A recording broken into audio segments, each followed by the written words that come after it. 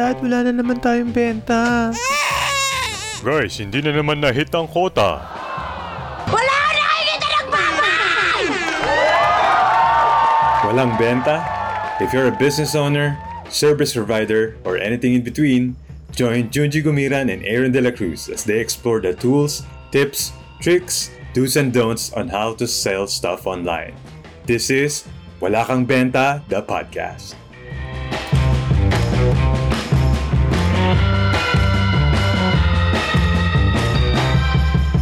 Welcome to the Wala Kang Benta, the podcast. This podcast is created to help Filipino entrepreneurs, marketers, freelancers, anyone na may gustong ibenta.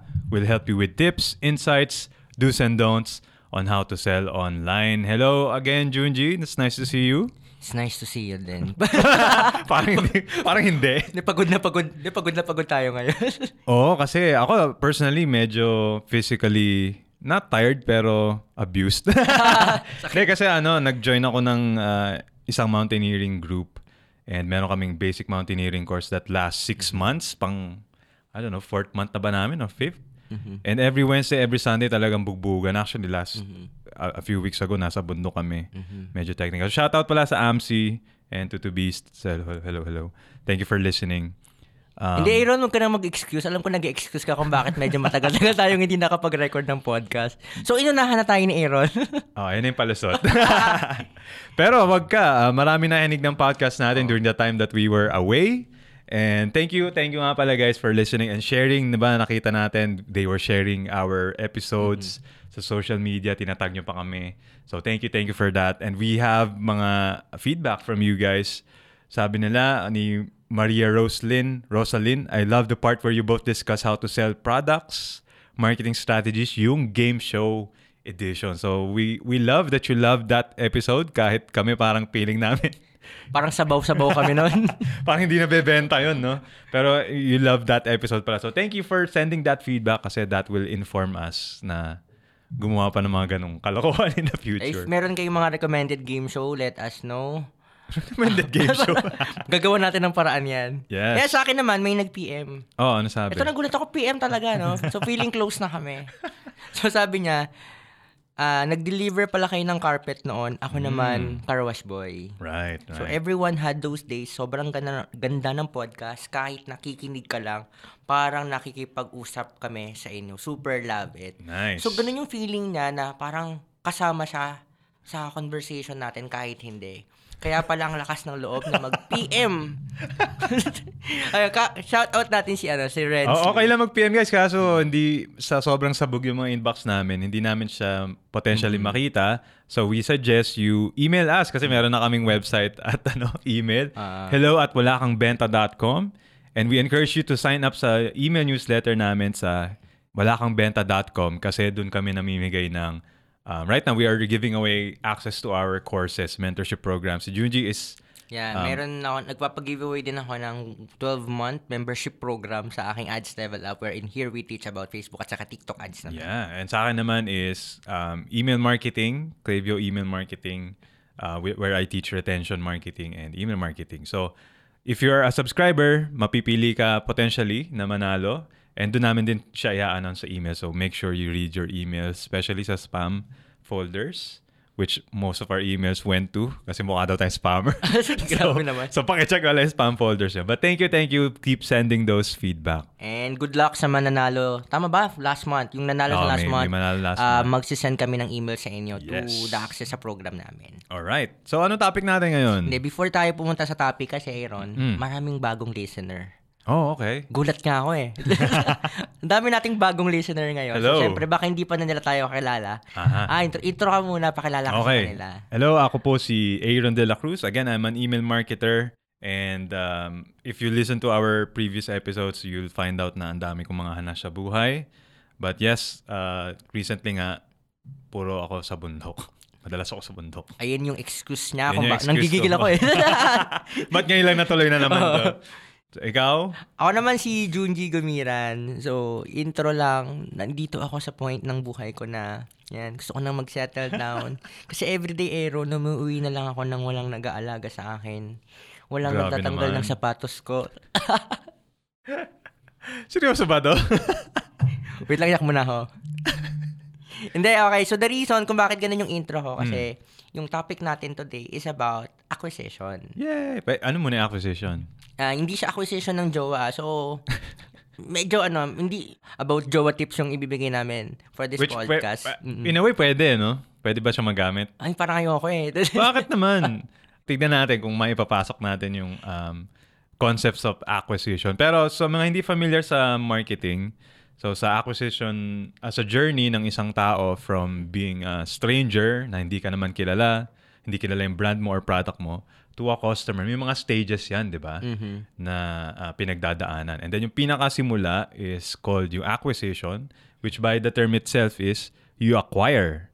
You acquire mga eyeballs, tao na potential na pwedeng maging interested sa sa product mo. So that's acquisition. May ibang definition ka ba? Kumbaga sa madaling sabi, yung product mo, yung brand mo, whatever you are selling, ilalagay mo sa pagmumuka ng customer mo na, ito yung product ko. Right. Ito yung story ng brand ko. Ito yung mga magiging ambag niyan sa buhay mo. Nice. So you attract them to doing business with you.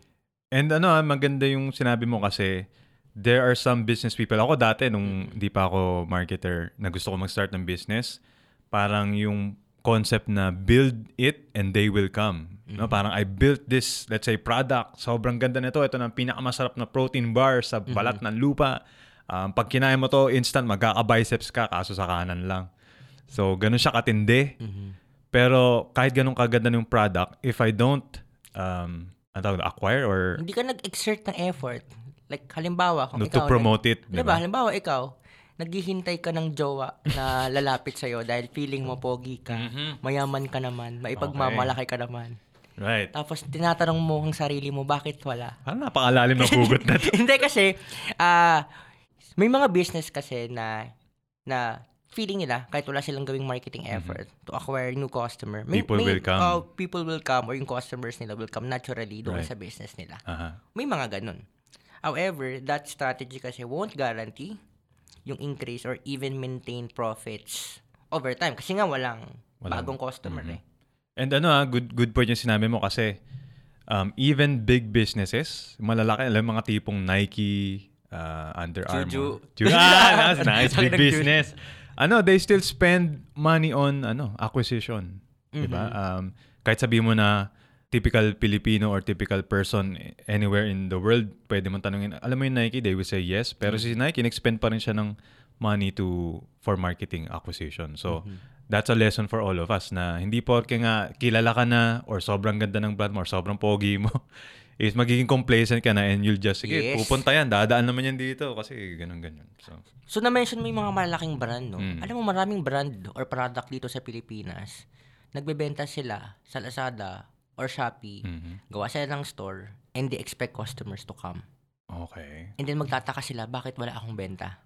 Diba? Wala ka namang ina-exert na effort eh. Nagpo-promote ka ba ng store? Right. Alam ba ng mga kaibigan mo na may store ka? So wala kang strategy to alam ba nila kung ano binibenta mo? Eyeballs sa stores mo or sa product na binibenta mo. Right. And may pasok lang ulit natin yung problema mo of settling down. Hindi pa problema. Baka marami mag-PM sa'yo, ako ang solusyon sa problema mo. Pero ipasok natin dun sa kaninang if you wanted to meet people, no? Alam ba ng mga tao, at least in your circle, na you're in the market for I don't have to. Buwisit. Sige na nga. Okay, so magbibigay kami ngayon ng tips kung paano ba gawin yung acquisition. Magkaroon ng acquisition for your product or business. Kasi maraming stages pa rin yung acquisition, and here are some tips to make sure na yung acquisition mo is tama or in the right direction. Yep. So, simulan ko, no? Okay. Ako kasi kapag naghahanap ako ng customer, paglandian ako. Dahil pag naghahanap ako ng customer for my product or for my brand, I always start by connecting to them emotionally muna. Okay. Natutunan ko to kay Zig Ziglar. So, friend ko siya in the past. Parang matanda na to.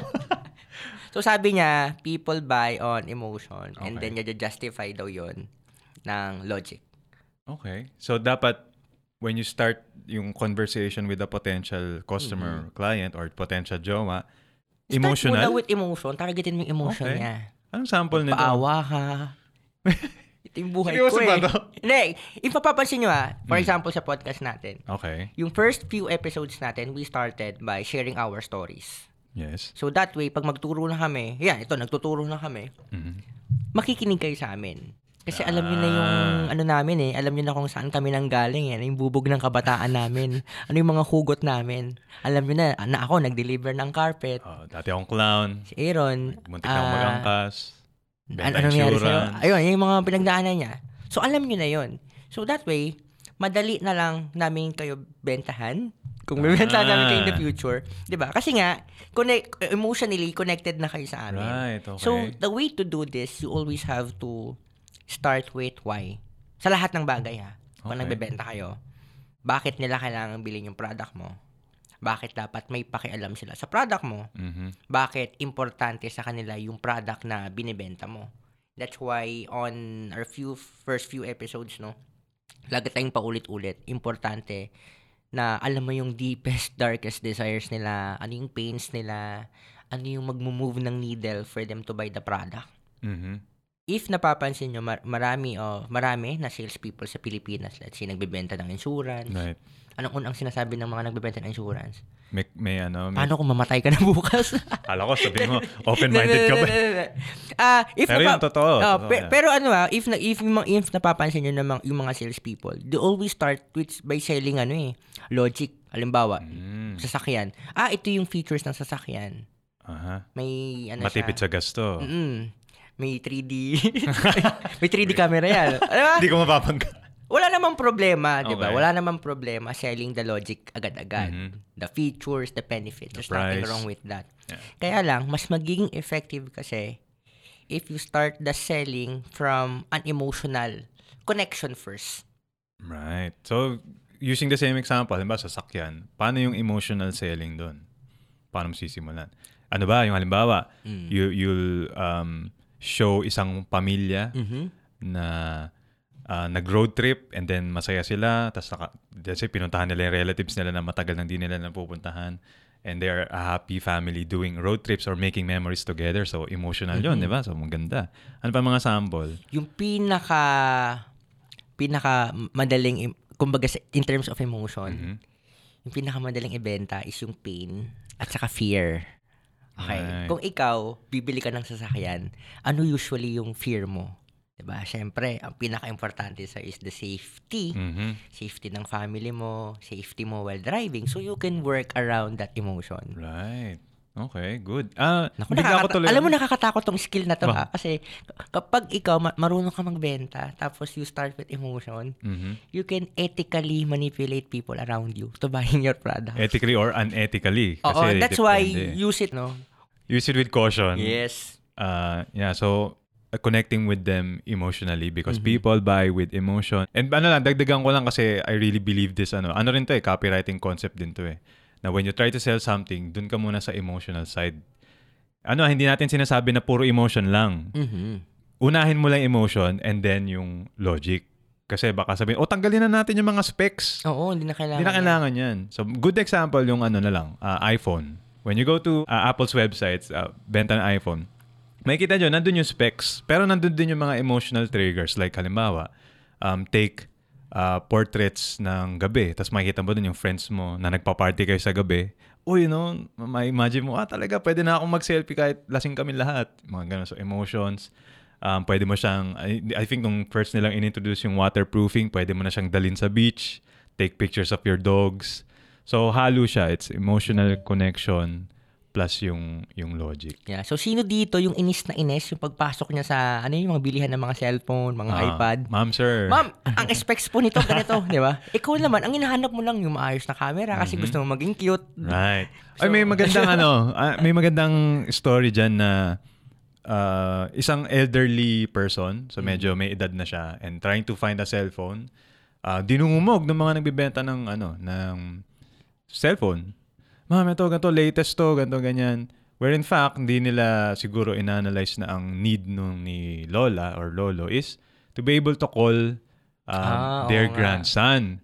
So, kung nalaman lang nila yun sana, the feature that they should have, na i-connect mo sa emotions, Ito, Tay or Nay, mas madali mong matatawagan si ganito, ganyan kasi ang lalaki ng buttons or malaki yung screen. Diba? So, mas mako-connect kayo ng calls, mga ganun. Ang ganda ng story mo, Aaron. May sense na yung pinagsasabi ko. First time. First time. Pero yun, so that's Joke one. That's tip number 1. Connect Ikaw. with them on an emotional level muna and then justify with logic. Sa akin naman is my tip would be to identify sino talaga yung gusto mong bentahan. Your ideal market, your ideal audience, or ideal jowa, kung gusto nyo pumunta doon. Kasi kapag na-identify mo na siya, mas madali na yung messaging mo. Messaging yung how you communicate with these people. And yun, di ba, balikan natin sa mga first few episodes natin, sinasabi natin na hindi yung thinking na I want to sell to everyone. Bad way of doing business. Kasi in reality, hindi naman lahat bibili ng product mo. You only have a specific set of people na sila talaga yung ideal. Pwedeng may bumili na hindi naman part ng market mo, ng ideal audience mo. Pero doon ka lang dapat nakafocus sa sa market. So, halimbawa, nagbebenta si Juju Sports, ayan, product placement. Ako, makakalimutan mo na eh. Kasi bagong product nila, si Juju Sports. And I've been waiting for this hindi lang dahil friends kami and ako yung email marketer ni Juju. Pero I've been waiting for this product for a long time. Kasi nga, ako yung target market nito eh. Ayan, may promotion. So, para kasi ito sa mga active people, mahilig sa sports. So, kapag nalaman na alam na natin na we are trying to market this to active people, mag-iiba na agad yung messaging natin. So, gagamit tayo ng mga words na medyo, sabihin na natin, not aggressive, pero competitive, di ba? About nutrition, about performance. Yan, yung mga gusto ng mga tao na Including the words na mismo sila ginagamit nila. Exactly. True. Kasi, if you think about it, certain niches, yung mga groups, communities, may sarili-sarili rin silang mga words na ginagamit. Halimbawa, sa amin, sa group na sinalihan ko sa mountaineering, take 5. Yung term na take 5. So, sa ibang, di ba? Ano yun? Ano yung take 5? Pengin 5 piso, ganun. Pero sa... Shooting ba yan? Take 5 na. Pero sa mountaineering community, it means na 5 minutes break muna from hiking kasi baka, yung assault na ginawa nyo. Sa cycling, meron silang mga kanya-kanyang tukod. Alam mo yung term na tukod sa cycling? Ano yun? Hindi ko rin alam. Kasi hindi naman tayo siklista. Hindi naman siklista. Pero I think yung parang dahil pa-uphill ka, sobrang hirap, tumukod ka na, hindi mo na kaya. So iba-iba. Going back to nga sa sinabi ko, if you know sino yung gusto mo talagang bentahan, your ideal audience, mas makakraft mo yung messages mo, mas madali mo ring malalaman sino ba yung tatanungin mo about their deepest, darkest desires. Kasi lahat ng, di ba, maraming desire yung iba-ibang tao. Ang isang mag-asawa or isang high school student, kanya-kanya ng desire yan. So, alin ba dun yung ita-target mo? So, it makes sense to really find out sino yung ideal mo na market talaga. So, sa marketing term, if may mga marketer na nakikinig, it's like having your own avatar. Yeah, customer avatar. Diba? Ano yung itsura niya, ano yung kulay niya, ano yung amoy ng hininga niya. So, di ba? Anong trabaho niya, anong profession niya, anong age niya. Di ba? Kung ikaw maghahanap ka ng jowa, syempre, pipili, di ba, ayoko namang mag-judge, ayoko namang mag-assume. Kanya-kanyang preference naman. Kunyari ako, gusto ko yung message medyo mas bata. Di ba? Kung ikaw, gusto mo medyo mas... matanda. Mas matanda. Nasa sa amin yun. Right. So, yun nga, dapat alam mo kung sino talaga yung gusto mo yung target. And sabihin ng iba, paano ko malalaman yun? Ang daming bumibili sa akin. A good way to, or a good place to start is, isipin mo para saan ba yung product mo? Why did you create the product? Doon ka mag-start kasi there's a reason na kung bakit in-start mo yan. Like with you, yung sa unang-unang product natin, which is collagen. I wanted to serve the community na currently na nandun ako. Mga community na walang time. Wala nag-aalaga. So, kailangan ko ng self-care brand. Yung brand ko na lang ang mag-aalaga sa akin. Pero yun, di ba? That's a good place to start. Yung who is the person you created the product for? So, be specific sino siya. Mapapasok pa ba natin yung sa jowa? Maging specific ka kung sino yung gusto mo? Grabe ka. Nakakabwisit Hindi, iniisip ko kung magiging part yun ng if you wanted to meet someone, kailangan ba mayroon ka ng ideal na... Hindi, syempre ikaw yung may jowa eh. So, ikaw ba, kapag yung nahanap mo ba yung jowa mo, siya ba yung na-envision mo, ganito yung magiging jowa mo? Parang ang delikado to, baka sakalin ako mamaya.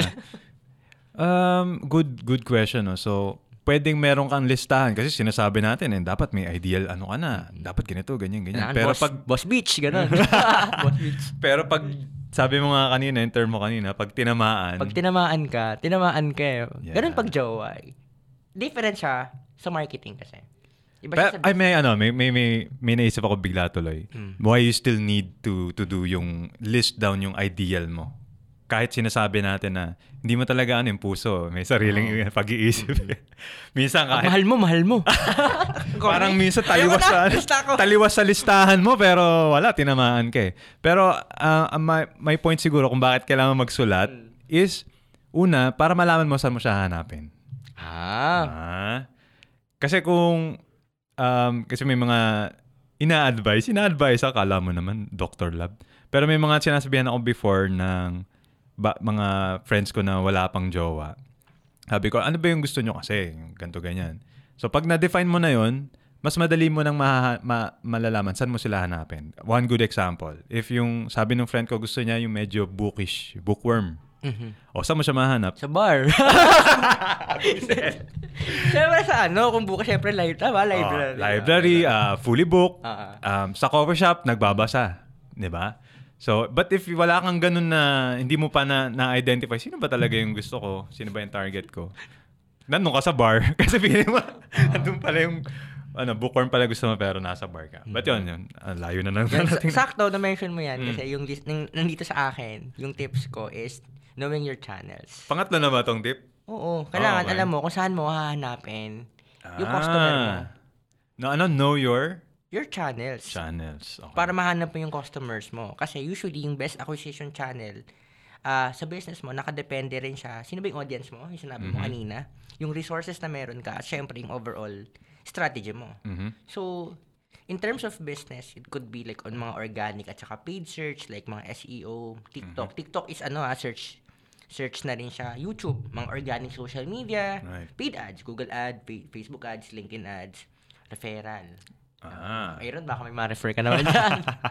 Mga events, diba? Like mga events or mga traditional advertising like TV, radio, and print media. So, naalala ko nga.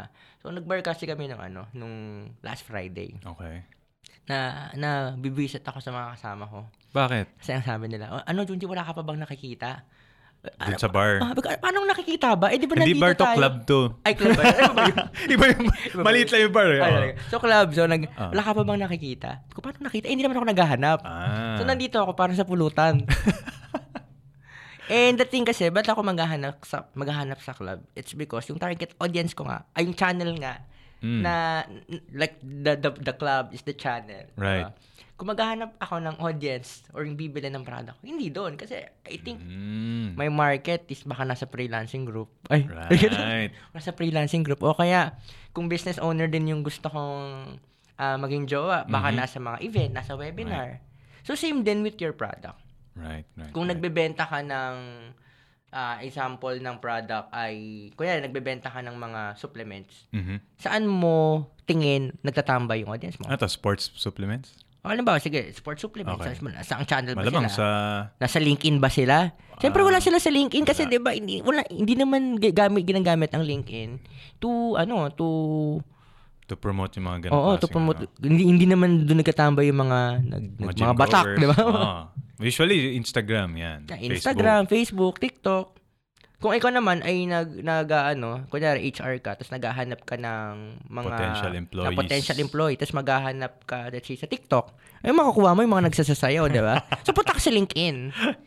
So, ganun din on how we promote our product. You need to know, identify, ano ba yung channel?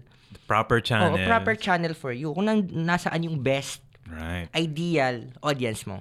I-define lang natin channel, baka nalilito yung iba na hindi familiar. When we say channel, it can be platforms, mga sinabi ni Junji nga kanina. Google Ads, Facebook, Instagram, TikTok, LinkedIn, lahat yan mga platforms or channels where you can find your ideal client. Kaya nga sabi natin kanina, yung tip ko kanina, identify mo muna kung sino.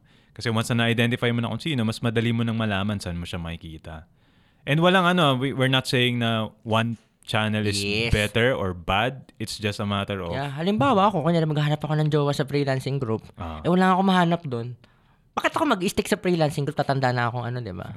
Tatanda na akong binata. So you have to diversify. You need to diversify. And ang word of the day, diversify. So, if hindi nag-work yung isang channel, diba? Or hindi nagkakapag-produce ng results yung isang channel for you, right, then it won't be too impactful na doon ka lang mag-focus. Halimbawa, ito Ito medyo controversial. Recently, diba, marami nag-uninstall ng Shopee app. Bakit? Because of issues on getting ambassador na feeling ng mga users nun is hindi aligned with their values. Talaga, issue ba? Hindi ko ba yan? Ito naman, matandang to. Nasa bundok nga kasi. Nasa bundok pala siya. So, madami nag-uninstall. So, Okay. ngayon, medyo aray yun sa mga seller, Okay. Shopee seller. Right. So, paano na ako? Kung marami nag-install, so paano makakabenta? Yeah, tama. Diba? So, if ikaw, nag-stick ka lang to one channel, nagbenta ka ng product, at may mangyari doon sa channel na yon, like nangyari ngayon sa Shopee, diba? So, paano na yung pagbebenta mo? So, ibig sabihin, you should also be in Lazada, may sarili ka ring website, nasa TikTok shop ka din, or nagbebenta ka rin sa social media. Right. So, yun yung mga iba pang channels of selling naman to, no? Yes. Selling channels. Yeah, importante yung diversification na hindi ka lang sa isang channel naghahanap. Pero i-qualify natin kasi kailan ka dapat mag-diversify?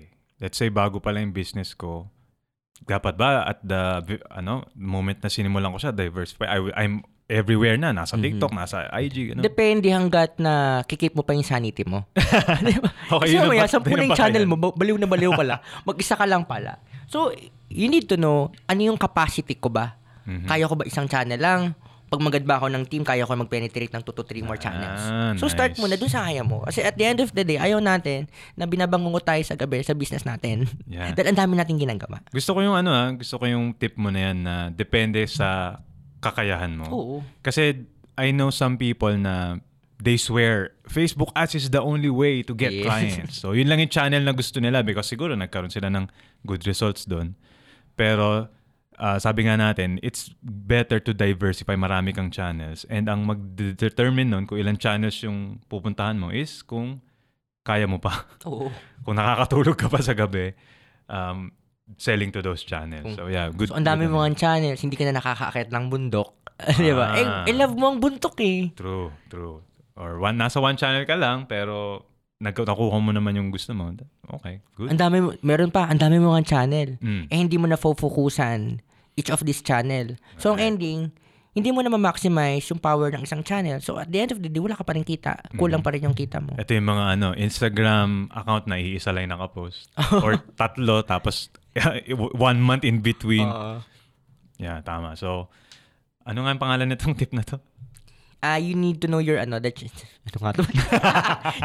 know your channels. Yeah, know your channels. And then siguro yung last tip ko naman about dun sa sinasabi na natin kanina earlier to yung use the words that your ideal market uses to describe their problems or describe their dreams. Ano ibig sabihin nun? Kung meron ka na na-identify na mga tao who potentially would benefit from your product, communicate with them in a way kung paano sila nididescribe nila sarili or paano sila nakikipag-usap sa sila mismo. Halimbawa, good example, ang target market mo ay mga nanay. May specific way of talking to each other or communicating Mars, with nanay. sis, ayan. Mars, pautang. Pautang pala. Ang tawag dito, Mari, anong latest? Diba? Doon nakuha yung Marites diba?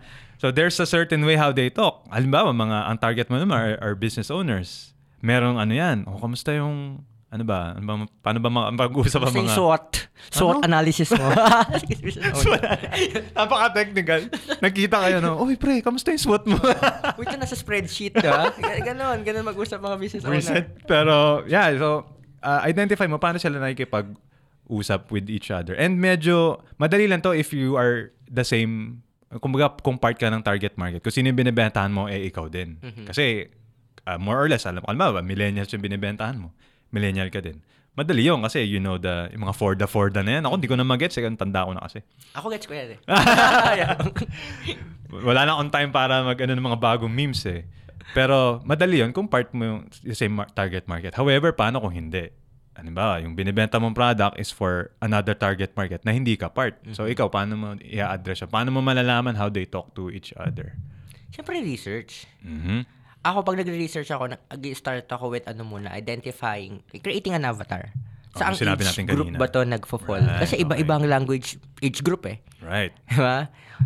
Or gender nila. Pag ang market mo, puro lalaki lang. Mga boomers. Bakit din, diba? Mga boomers. Or sa life stages nila. Single ba yan? Parent na ba yan? Grandparents na ba yan? And you can start with that, like in the single avatar muna before you can expand pa depending on the niche. Mm-hmm. And ano yun, so ang ganda nun kasi yung sinabi mo is about demographic, alam yung mga same age group, alam nila yung, sa age natin, mga age natin. Mga 30 and below. Nakaka-identify tayo yung sa mga 90s anime. Mm-hmm. So alam natin lahat, sila Ghost Fighter, sila Slam Dunk, si Flame of Recca, ano pa yung mga alam mo?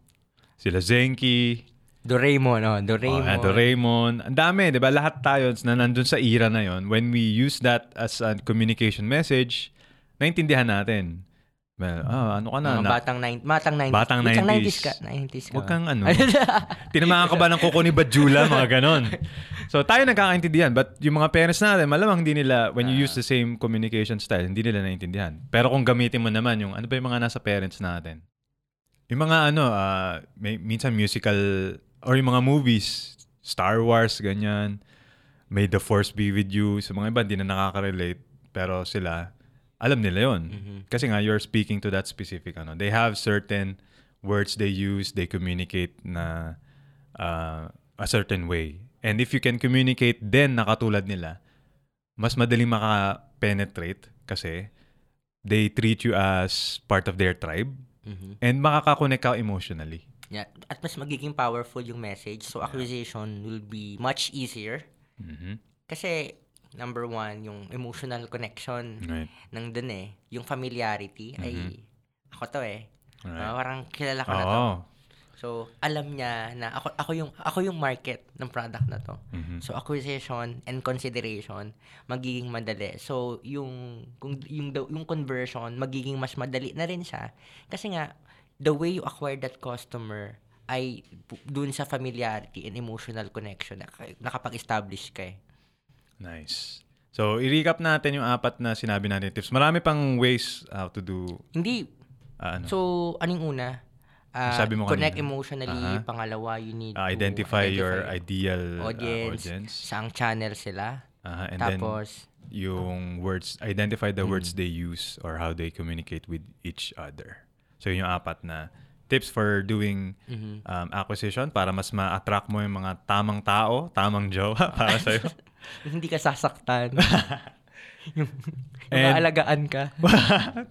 Parang sa iba na papunta to. Pero if you find this episode useful, please go to walakangbenta.com and subscribe to our email newsletter. Kasi doon kami nag-a-announce ng mga freebies, mga bagong episodes, and we also ask for your feedback there.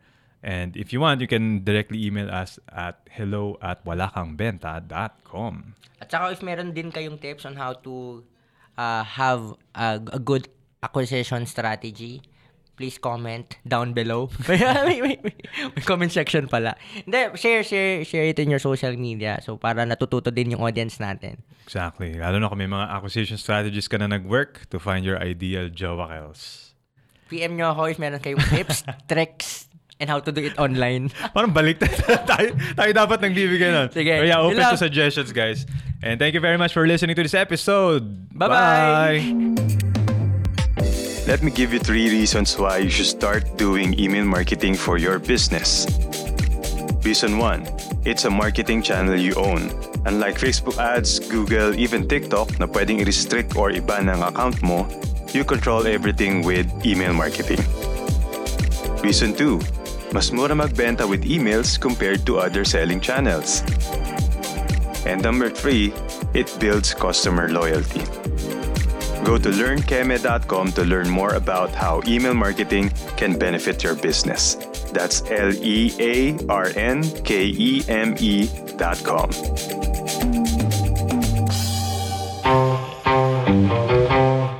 If you like our podcast, consider signing up to our email newsletter. It's where we highlight cool things we found online, including apps, books, new hacks and tricks to help you sell more. Plus, it's 100% free. Just go to walakangbenta.com to sign up.